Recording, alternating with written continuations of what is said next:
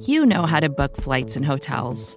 All you're missing is a tool to help you plan that unbelievable travel experience. That's why you need Viator. Book guided tours, excursions, and more in one place. There are over 300,000 travel experiences to choose from, so you can find something for everyone. And Viator offers free cancellation and 24/7 customer support for worry-free travel. Download the Viator app now and use code Viator10 for 10% off your first booking in the app. Find travel experiences for you. Do more with Viator. On this episode, the Underwear Olympics, also known as the Combine. It's Thursday, not Wednesday, we know. I'm the columnist. I'm the analyst. And this is the Nick and Nolan Show.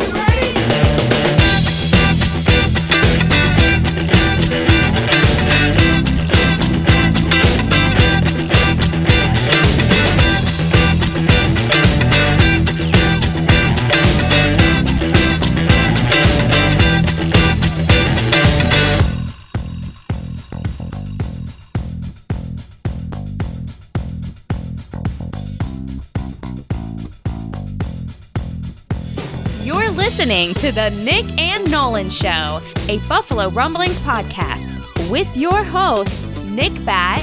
Sometimes I'll start a sentence and I don't even know where it's going. I just hope I find it along the way. And Bruce Nolan. I once worked with a guy for 3 years and never learned his name. Best friend I ever had.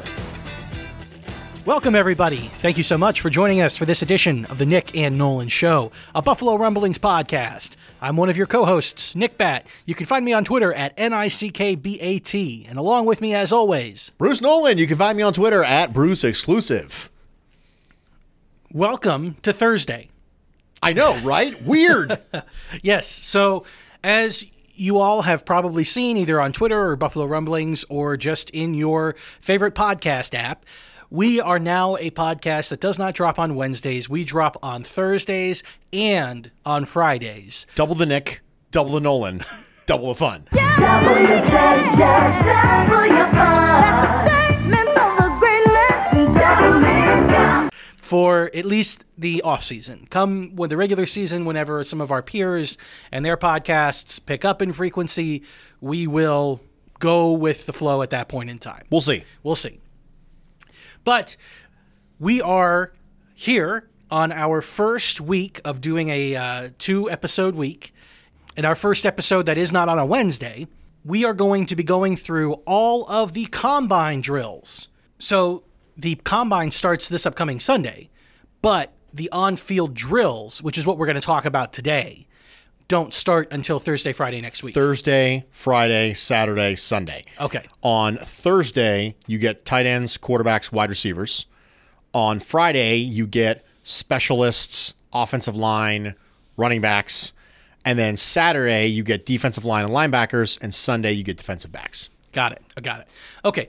Most of the remaining offseason, what we intend on doing is having similar topics on Thursday, Friday, so kind of a part 1, part 2. Might not always be that way. There may be times where we have 2 distinct conversations that drop on Thursday, Friday.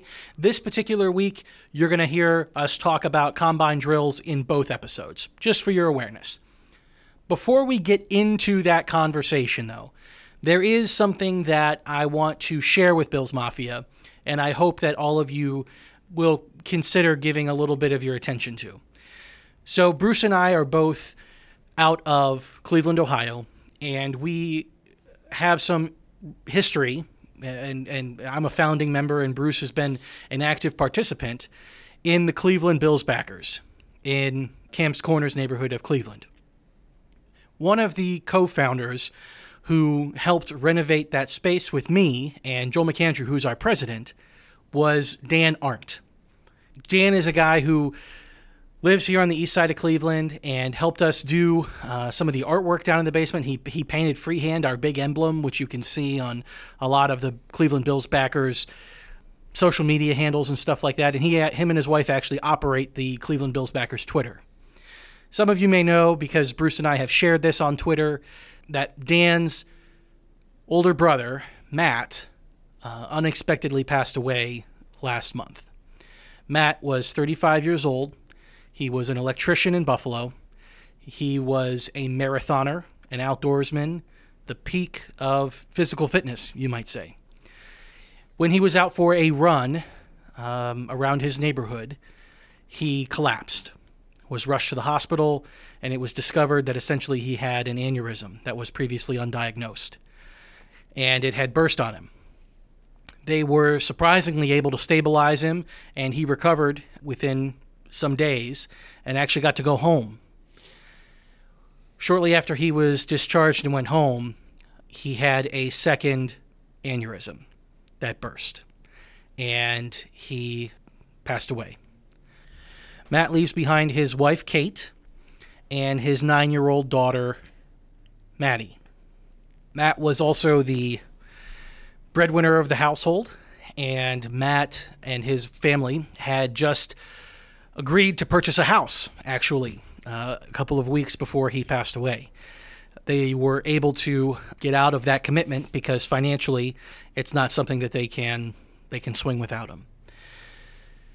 26 Shirts and our friend Del Reed are doing a campaign right now that benefits Kate and Maddie and Matt's family, and by extension Dan's family. The designs are actually really cool. I mean, it's a somber topic to talk about the family that benefits from this campaign, but the design is inspired by the traditional old school Adidas logo with the 3 bars.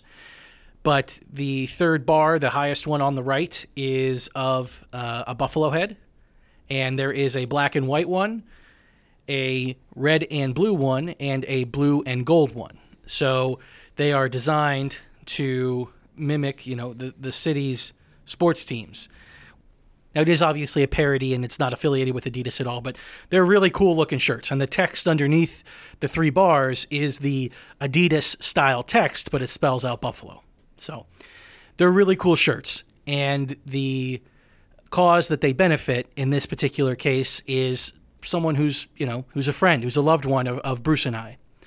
So for everybody out there who hasn't taken a look at 26 Shirts recently, who hasn't seen this particular campaign and this design, please head over to 26shirts.com and take a look at it. It would mean the world to Bruce and I if you were to purchase one of those shirts out of support for the podcast and for Dan and for Matt's family and Kate and Maddie. Feel free to screenshot it and show it on Twitter and tag Bruce and I. We'd love to see it. And thank you very much for giving me a minute or two to kind of talk about that and share that with all of our listeners. Life is fleeting and short, and we all know that and have experienced it in different ways. And unfortunately, Dan's family and Kate and Maddie have experienced it in some of the worst possible ways you can. So I don't really have anything else to say about that, but we will go ahead and try to transition. Bruce, you've been watching the Combine for how long? How long has it been? I mean, maybe you know this off the top of your head, or just give me what it feels like to you. The Combine was not always the spectacle that it is now. Correct. I mean, the NFL Network probably helped usher that in significantly. They did. They did help that usher in. When I first started following the draft, my first NFL draft was Mel Kiper yelling at the Colts for not taking Trent Dilfer, and the "Who the hell is Mel Kiper?" famous moment. Who in the hell is Mel Kiper, in a way? I mean, here's a guy that criticizes everybody, whoever they take. Mel Kiper has no more credentials to do what he's doing than my neighbor, and my neighbor's a postman. That was my first draft. And back then, the Combine wasn't the spectacle that it is now. But as listener and as viewer interest in the Combine and in the NFL Draft in general has increased. I mean, for goodness sake, more people watched the first round of the NFL Draft last year than watched the NBA Finals. It's huge. And you have entire jobs and entire networks dedicated to the NFL Draft now. The Combine has not always been it, but as the appetite for draft information has increased, so too has the market responded. From start to finish, I mean, the Combine, from my understanding, you can tell me if there's anything additional that it's supposed to provide, but it is supposed to be a place where coaches, GMs, front offices, assistant coaches, all of that sort of stuff, and franchises get a more hands-on experience with all of these different players who all come to one location, and they go through a bunch of physical tests. They go through a bunch of evaluations. I think there's some mental tests, right? The Wonderlic, is that distributed at the Combine? Okay. And a lot of it is to kind of provide you with the most up-to-date measurables right before the draft. Is that fair? Yeah, I think if you were to break down what the teams are trying to get from the Combine, you can break it down to 4 parts. Number 1, medical. The part that is talked about the least but might be the most important is medical. Because colleges are really, really, really not forthcoming with some of the medical information. For people like Laviska Shenault, for example, medical is going to be really important. And so medical is a big part.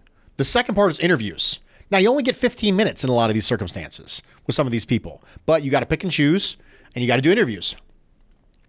The third is on-field drills.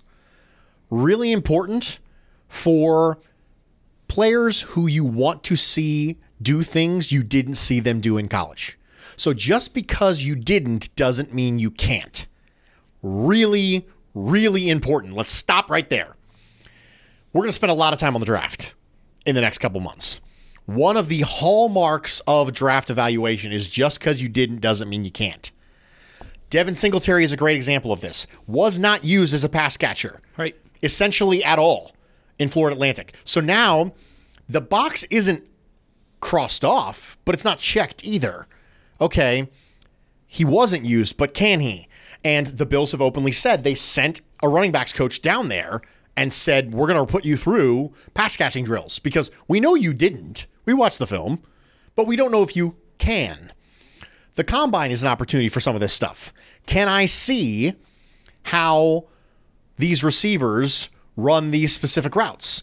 Can I see how they do these different things? Can I see maybe someone who's a tweener? Can I see them run positional drills for a position that they didn't play in college? You know, can I see you do things that I didn't see on tape? And then the last thing is what we're going to be talking about a lot today, and that's athletic testing.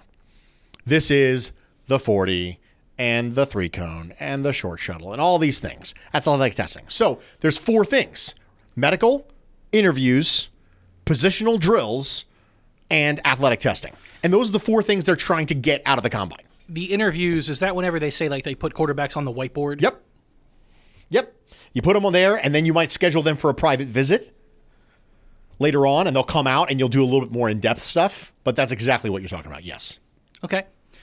Is there anything that people build the Combine up to as if it can tell us, you know, X, Y, or Z, but in reality, it cannot give us that information?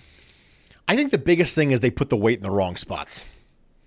I think that the 40 has become sort of a pinnacle of the Combine.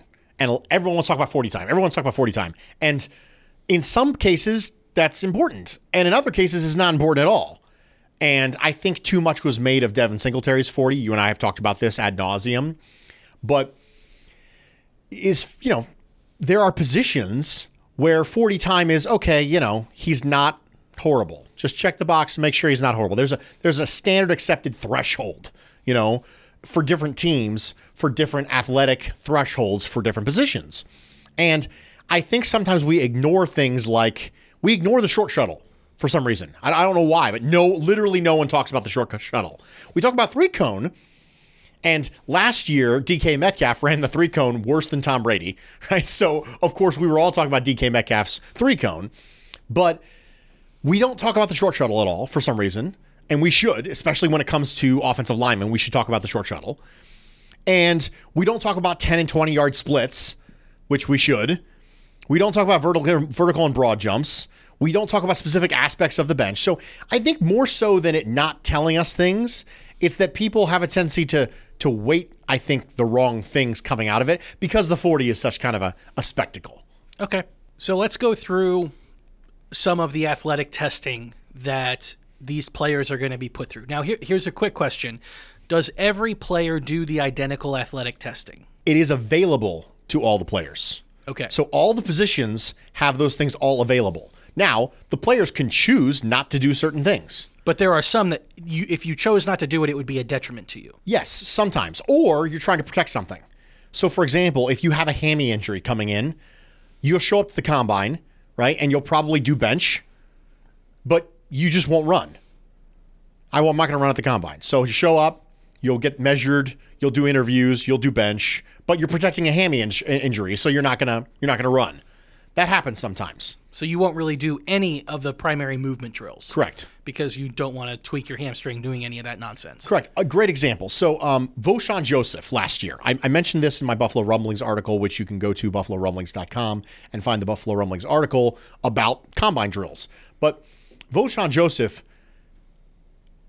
the testing was as bad as I've ever seen. It was terrible. But he was hurt. He probably shouldn't have tested at all. So you have scenarios like this where testing and trying to power through can actually harm you. Now, he didn't test at the combine, he tested at pro day, but the same rules apply, is that if you're hurt, it would be in your detriment to actually do it, because you're going to put stats out there and put numbers out there that don't have full health context. So for some players, they won't run. Ed Oliver didn't run the 40 at the combine last year, but he ran the 40 at his pro day. So, and these are all decisions that are made business-wise from players. A lot of times participation is simply a business decision from a player. If you think you're going to be a top 5 pick, why are you going to chance it? And that comes from decisions from your agents, and different agents handle this differently strategically. It's just the way it is. Okay. Can you give me an example of the most common position group that would not participate in a particular test? Is there all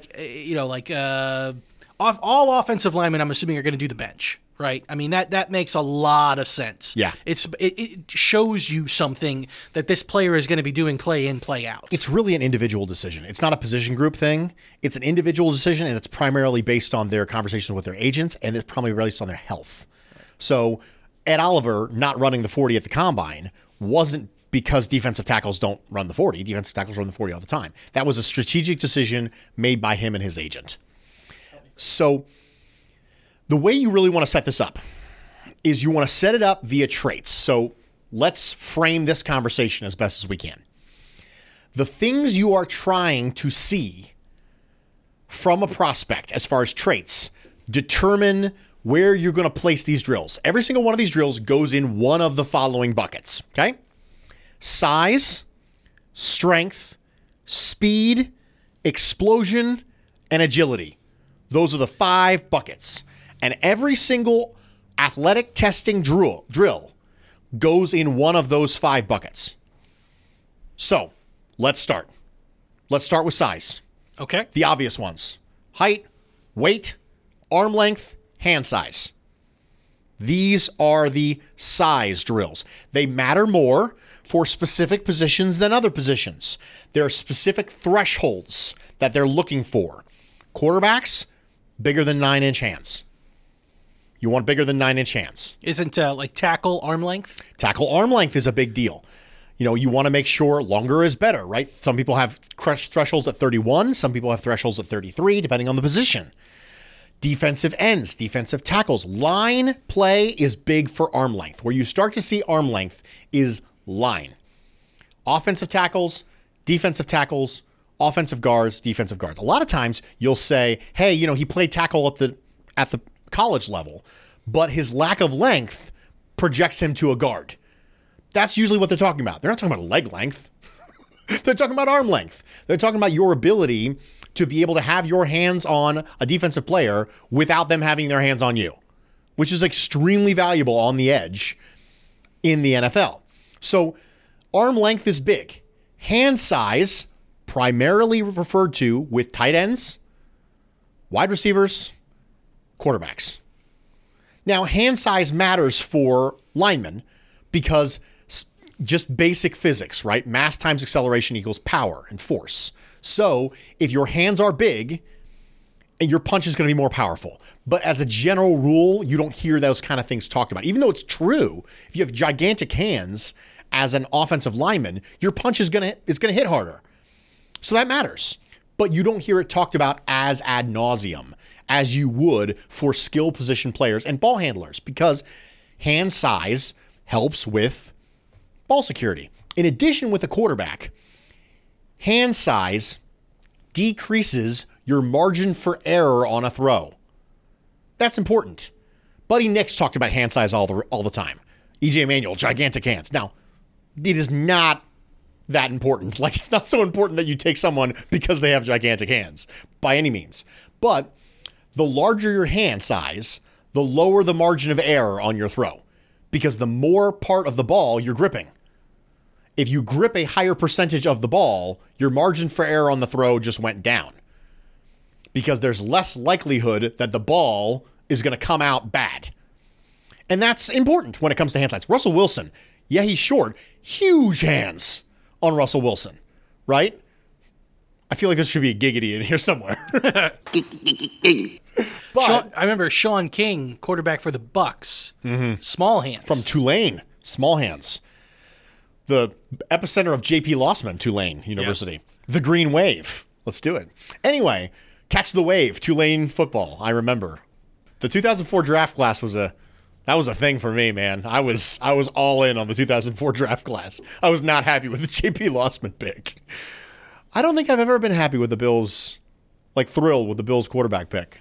Well, I mean, they haven't done that many. I mean, Lossman, Manuel, Allen, right? Todd Collins. Like, these are the big ones since I've been following the draft. Levi Brown, downtown Levi Brown from Troy University in the 7th round. Nathan Peterman. Nathan Peterman was not overly thrilled with that. But that's the size thing. And that matters because you can't trust the size stuff you get from the colleges. You cannot trust it. Well, yeah, he's listed at 5'2", but I don't think so. You know, he's listed at 6'6", but I don't think so. And so that helps you clear up a lot of this stuff. And that's the size stuff. Okay, so let's do this before we move on from size. Quarterbacks, the big one that you're looking for on size is hand size. Height. And height. Okay. What about with running backs? Is there anything with size that you care about very much with running backs? Hand size matters from a ball security standpoint, but you don't hear it talked about very much at all. Weight is important because you don't want to have somebody who's in the 170s, 180s, worry about some frailty. Real quick note on quarterbacks. Used to be the prototype was like 6'4". You wanted everybody to see 6'4". Now it's just like 6'2". You say, 6'2". And that height thing is changing a lot. With Baker Mayfield, with Russell Wilson, with Kyler Murray, the theory on height has changed quite a bit in the NFL. Okay. What about at offensive line? What are the big thresholds that you keep an eye out for size on offensive linemen? I'd like to see 33-inch arms for tackles. I'd like to see it ideally. You can have success without it, but it starts to go, okay, he's going to have to win in different ways, right? And one of my big concerns about Jonah Williams was his overall athletic profile means that he would have had to kind of be a David Bakhtiari, right? And it's not to say it's not possible for someone like that to be a really good left tackle. It's just lower probability. So you start to change the probabilities based on athletic profile. Isn't there a thing where linemen can be too tall? Yes, linemen can absolutely be too tall. And it's just like quarterbacks. You know, no quarterback who's ever 6'7" has ever been any good in the NFL. It's because when you're really tall, your release is slower because your arms are longer. And so having that quick, compact release that you get in a shorter guy is actually starting to be viewed as a positive. Kyler Murray, Baker Mayfield. And linemen standing up out of their stance, right? Linemen standing up high, getting really high, and letting people get what you call under their pads, that's a problem. So if you have a 6'9" offensive lineman, he better be able to get low and stay low out of his stance. With the center position having some of its unique responsibilities, touching the ball, delivering the hike, all that kind of stuff, is there any size concern with centers? I've never heard one come up. Okay. That doesn't mean that there's not, that I'm just not familiar with, but I've never heard there be, he's a center, but the hand size isn't quite. I've never heard that before. Okay. And then tight ends, it's primarily hand size? Yeah, obviously height and weight is important, sure. Especially as you get some of these tight ends who are elevated slot receivers. You get some of these people come in, they're not really tight ends. They're just big slot receivers. And they come in and they're 234, and you're like, okay, well, inline's going to be an issue. If you come in and you're they're not big enough. Right. If you come in and you're 6'2", 234, we're going to have problems putting you in line, right? Derrick Henry's bigger than that. You know what I mean? Yeah. So too thin to handle a rusher. Exactly. Okay. So height and weight are always important because Sure. you've got prototypes. Defensive line, is this guy a 5-tech in a 3-4 defensive scheme? Is he an outside rusher in a 3-4? Is he an edge rusher in a 4-3? People like AJ Epinesa, right? Probably going to weigh in the 280s, high 270s. You know, Rex Ryan would say he's a 3-4 outside linebacker. I'm taking a shot at Rex Ryan because he thought Shaq Lawson was, right? Shaq Lawson, very clearly not a 3-4 outside linebacker. He was clearly a base 3-4 end. And Rex was like, nah, we'll put him as a 3-4 outside linebacker. He didn't have the size profile. You want those people from 240 to 260. You know, it's just, you know, when 265, 270-ish with heavy hands, don't move well in space, you don't want that person standing as a 3-4. up and occasionally having like zone responsibility. Right, that's a bad idea. Yeah. Not great, Bob. Not great, Bob. Yeah, right. Yeah. And you've got, you know, to talk about the size thing, I mean, if you have a guy who's 270 and that is, you know, a size you feel good about at defensive end, and we were talking about that big slot receiver who's pretending to be a tight end who's 234, and he's going up against a guy who's got 45 pounds on him and maybe is an inch or two shorter. I mean, that's a lot of man. Yeah, I'd like to see AJ Epinesa try to get blocked by Hunter Bryant. Right, Hunter Bryant is a tight end. You can't see me, but I'm using air quotes. Tight end from Washington, and AJ Epinesa is probably 280. Right, that's not going to go well. It's just not going to go well at all. So these things matter because of profiles. I mean, think about it this way: Ed Oliver weighed in at 287.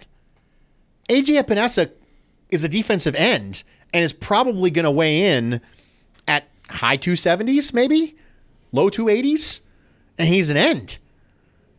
If you run 3-4 and AJ Epinesa, you know already he's going to weigh in at that, right? But if you didn't know that, you're going to write him completely off as a stand-up rusher. You say, okay, maybe he's a 5-tech in a 3-4, or maybe you're crazy and you think he's a 3-tech and you bump him inside because he has, you know, he rushed from the inside a couple times in college. I wouldn't do that, but he's clearly a base 4-3 end. But this size, height, and weight stuff helps clear up some of this position questions. Okay.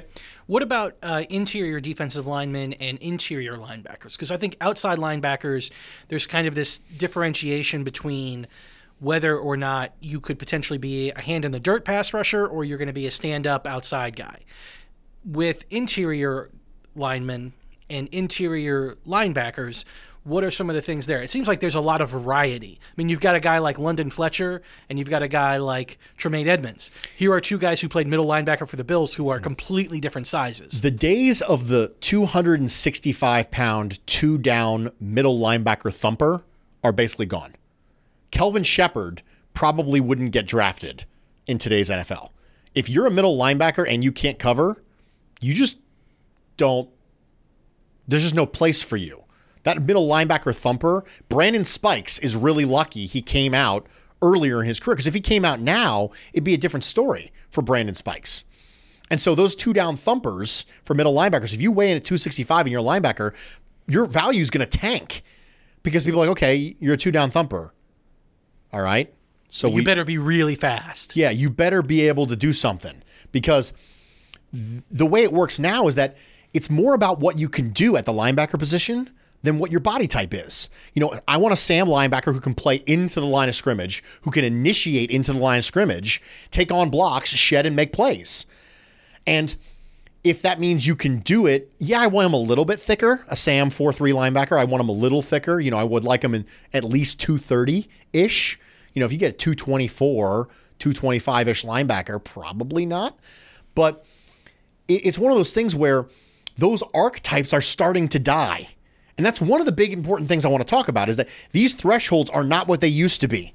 The days of we need it to be X to be a quarterback, we need it to be Y, those archetypes are dying as we move toward a less rigid, positionless NFL on offense and on defense. Wasn't size part of the reason that Matt Milano was drafted as late as he was? Yes, that's part of the reason.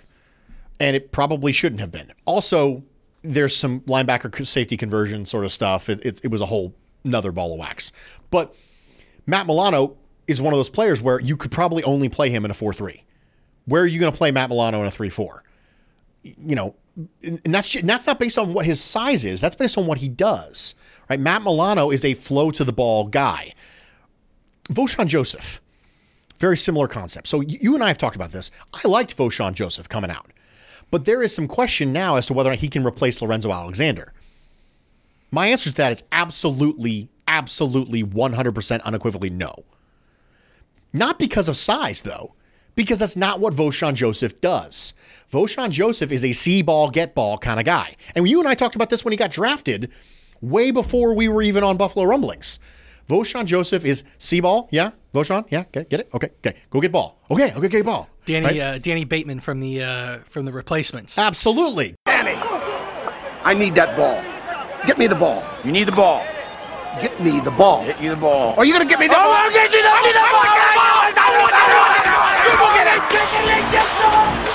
I hope he doesn't kill somebody. Go get ball, right? He is a weak side, flow to the ball, run to the ball linebacker. He's not a stack and shed strong side linebacker. That's not what he does. It's the archetype is less about what you look like and more about what you do. And that's important because we don't want to get so caught up in crossing people off our list because of the combine athletic measurements that we lose sight of the tape. And so it's about trying to figure out if we're crossing things off, right? We're crossing things off, right? But don't get so excited to cross people off because we're really trying to find out if they could do the things that we didn't see them actually do, right? You know what? This guy had his hand in the dirt, but we think he's a little undersized. I wonder if he can drop into coverage. Let's just see how he moves. That's what the combine helps you do. Well, yeah, I think what sometimes I think what could happen, I see it happen maybe a little bit, but I don't follow it enough to call it out when I see it. But I can imagine a situation where you've got a player. I'll just use Bruce again. I'll just say Bruce. So Bruce is 6 foot, 205 pound safety, baby. Let's do it. So let's say that Bruce is that. And Bruce on tape is showing the ability to do something consistently. Okay. But then he measures in a particular way that is underwhelming. And now all of a sudden people forget that Bruce did this the entire college season, that he has already displayed the ability to do it. But because his arms are a little short or because his 40 time was a little light, now people are saying, I don't know if he can do it. Well, he showed us he could do it the entire season. Now, that's really important because your ability to do something at the pro level is different than your ability to demonstrate that at the college level. So that's important, especially when you deal with some of these D2 people. Yes, I dominated. Great. That's awesome. I'm an offensive tackle. I absolutely obliterated everybody I saw at the D2 level. But I have short arms and I have slow feet. I'm probably not going to dominate in the NFL. So it's a piece. Yeah. Right? But you can't overweight it. The DK Metcalf thing is great. Okay, you remember, you and I remember the DK Metcalf. Why was I all out on DK Metcalf last year? What was my problem with DK Metcalf? He had no route tree, right? Yes, but that wasn't the big thing.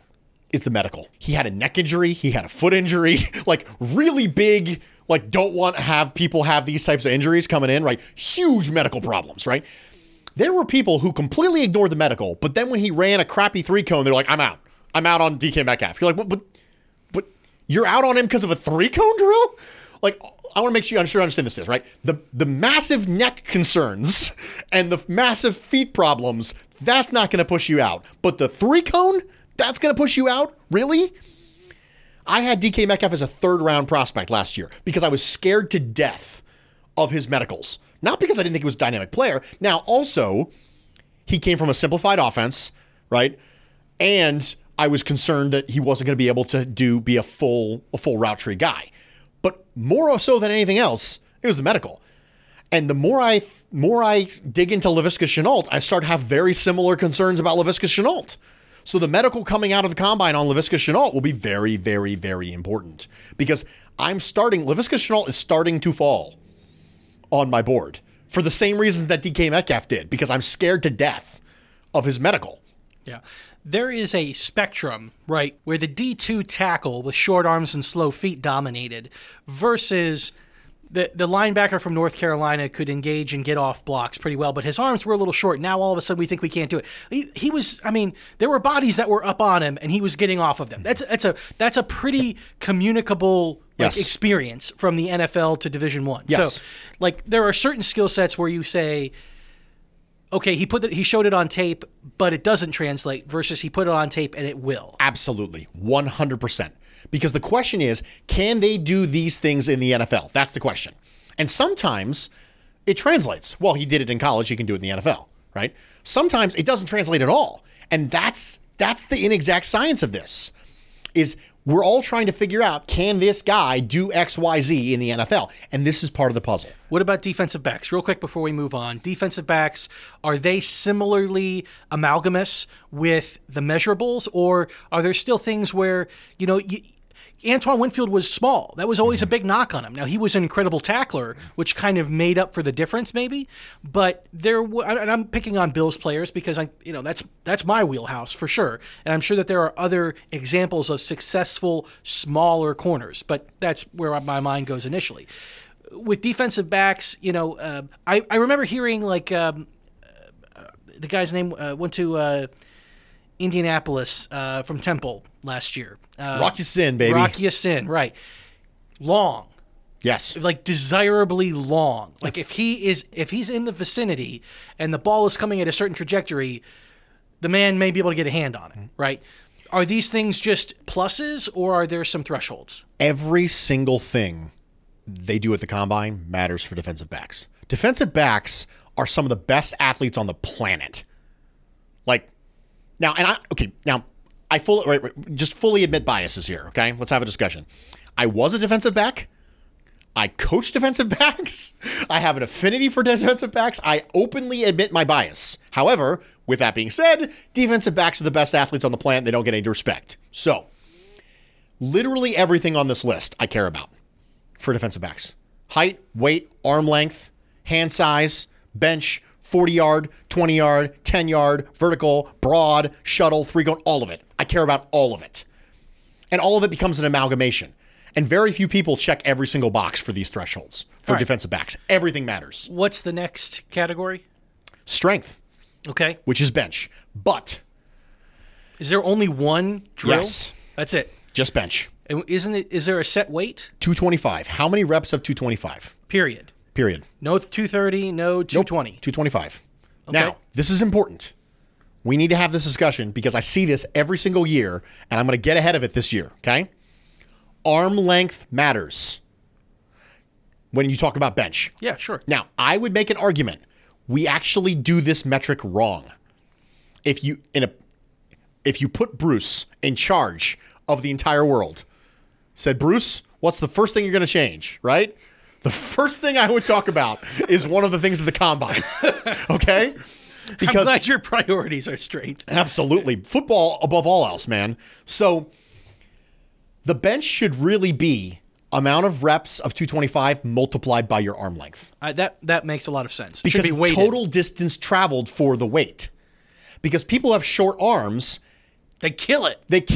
At the 225 because they don't have as far to go. Yeah, the angle at which their elbow has to compress and then extend is different than Tremaine Edmonds. So I personally, if I was doing this, every time I look at bench and I multiply it by arm length because it matters so much more. And if you think it doesn't matter, talk to literally anybody about defensive tackles with short arms and how they always put up like 30 reps. And everyone gets really mad. So arm length 100% impacts bench. And you should know that, Nick and Nolan listeners, because you're now well informed. When you have a guy with long arms, a rangy guy, like Tremaine Edmonds or Rock Ya-Sin, who just are big guys for any position, but for their position specifically, is there an expectation? Does it depend on the position group, kind of like how many you would still like to see? There's not hard, fast rules. It's really relative to your position and relative to your competition. If one guy comes in, Vita Vea, of course, was a defensive tackle who plays for the Buccaneers game, just came in and just absolutely just obliterated the bench, right? And that pretty much tracks.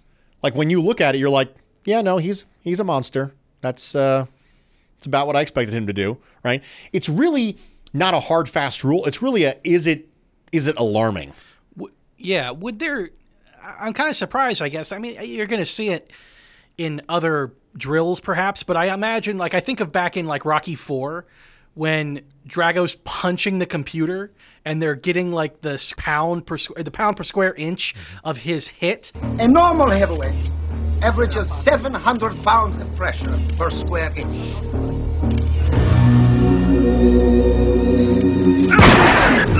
As you can see, Drago averages 1,850 pounds. So the result's quite obvious. And what results are those? Whatever he hits, he destroys.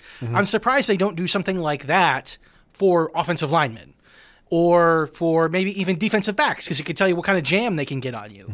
You know, it would be also a measurement of strength. That doesn't exist. No. Would you be in favor of that?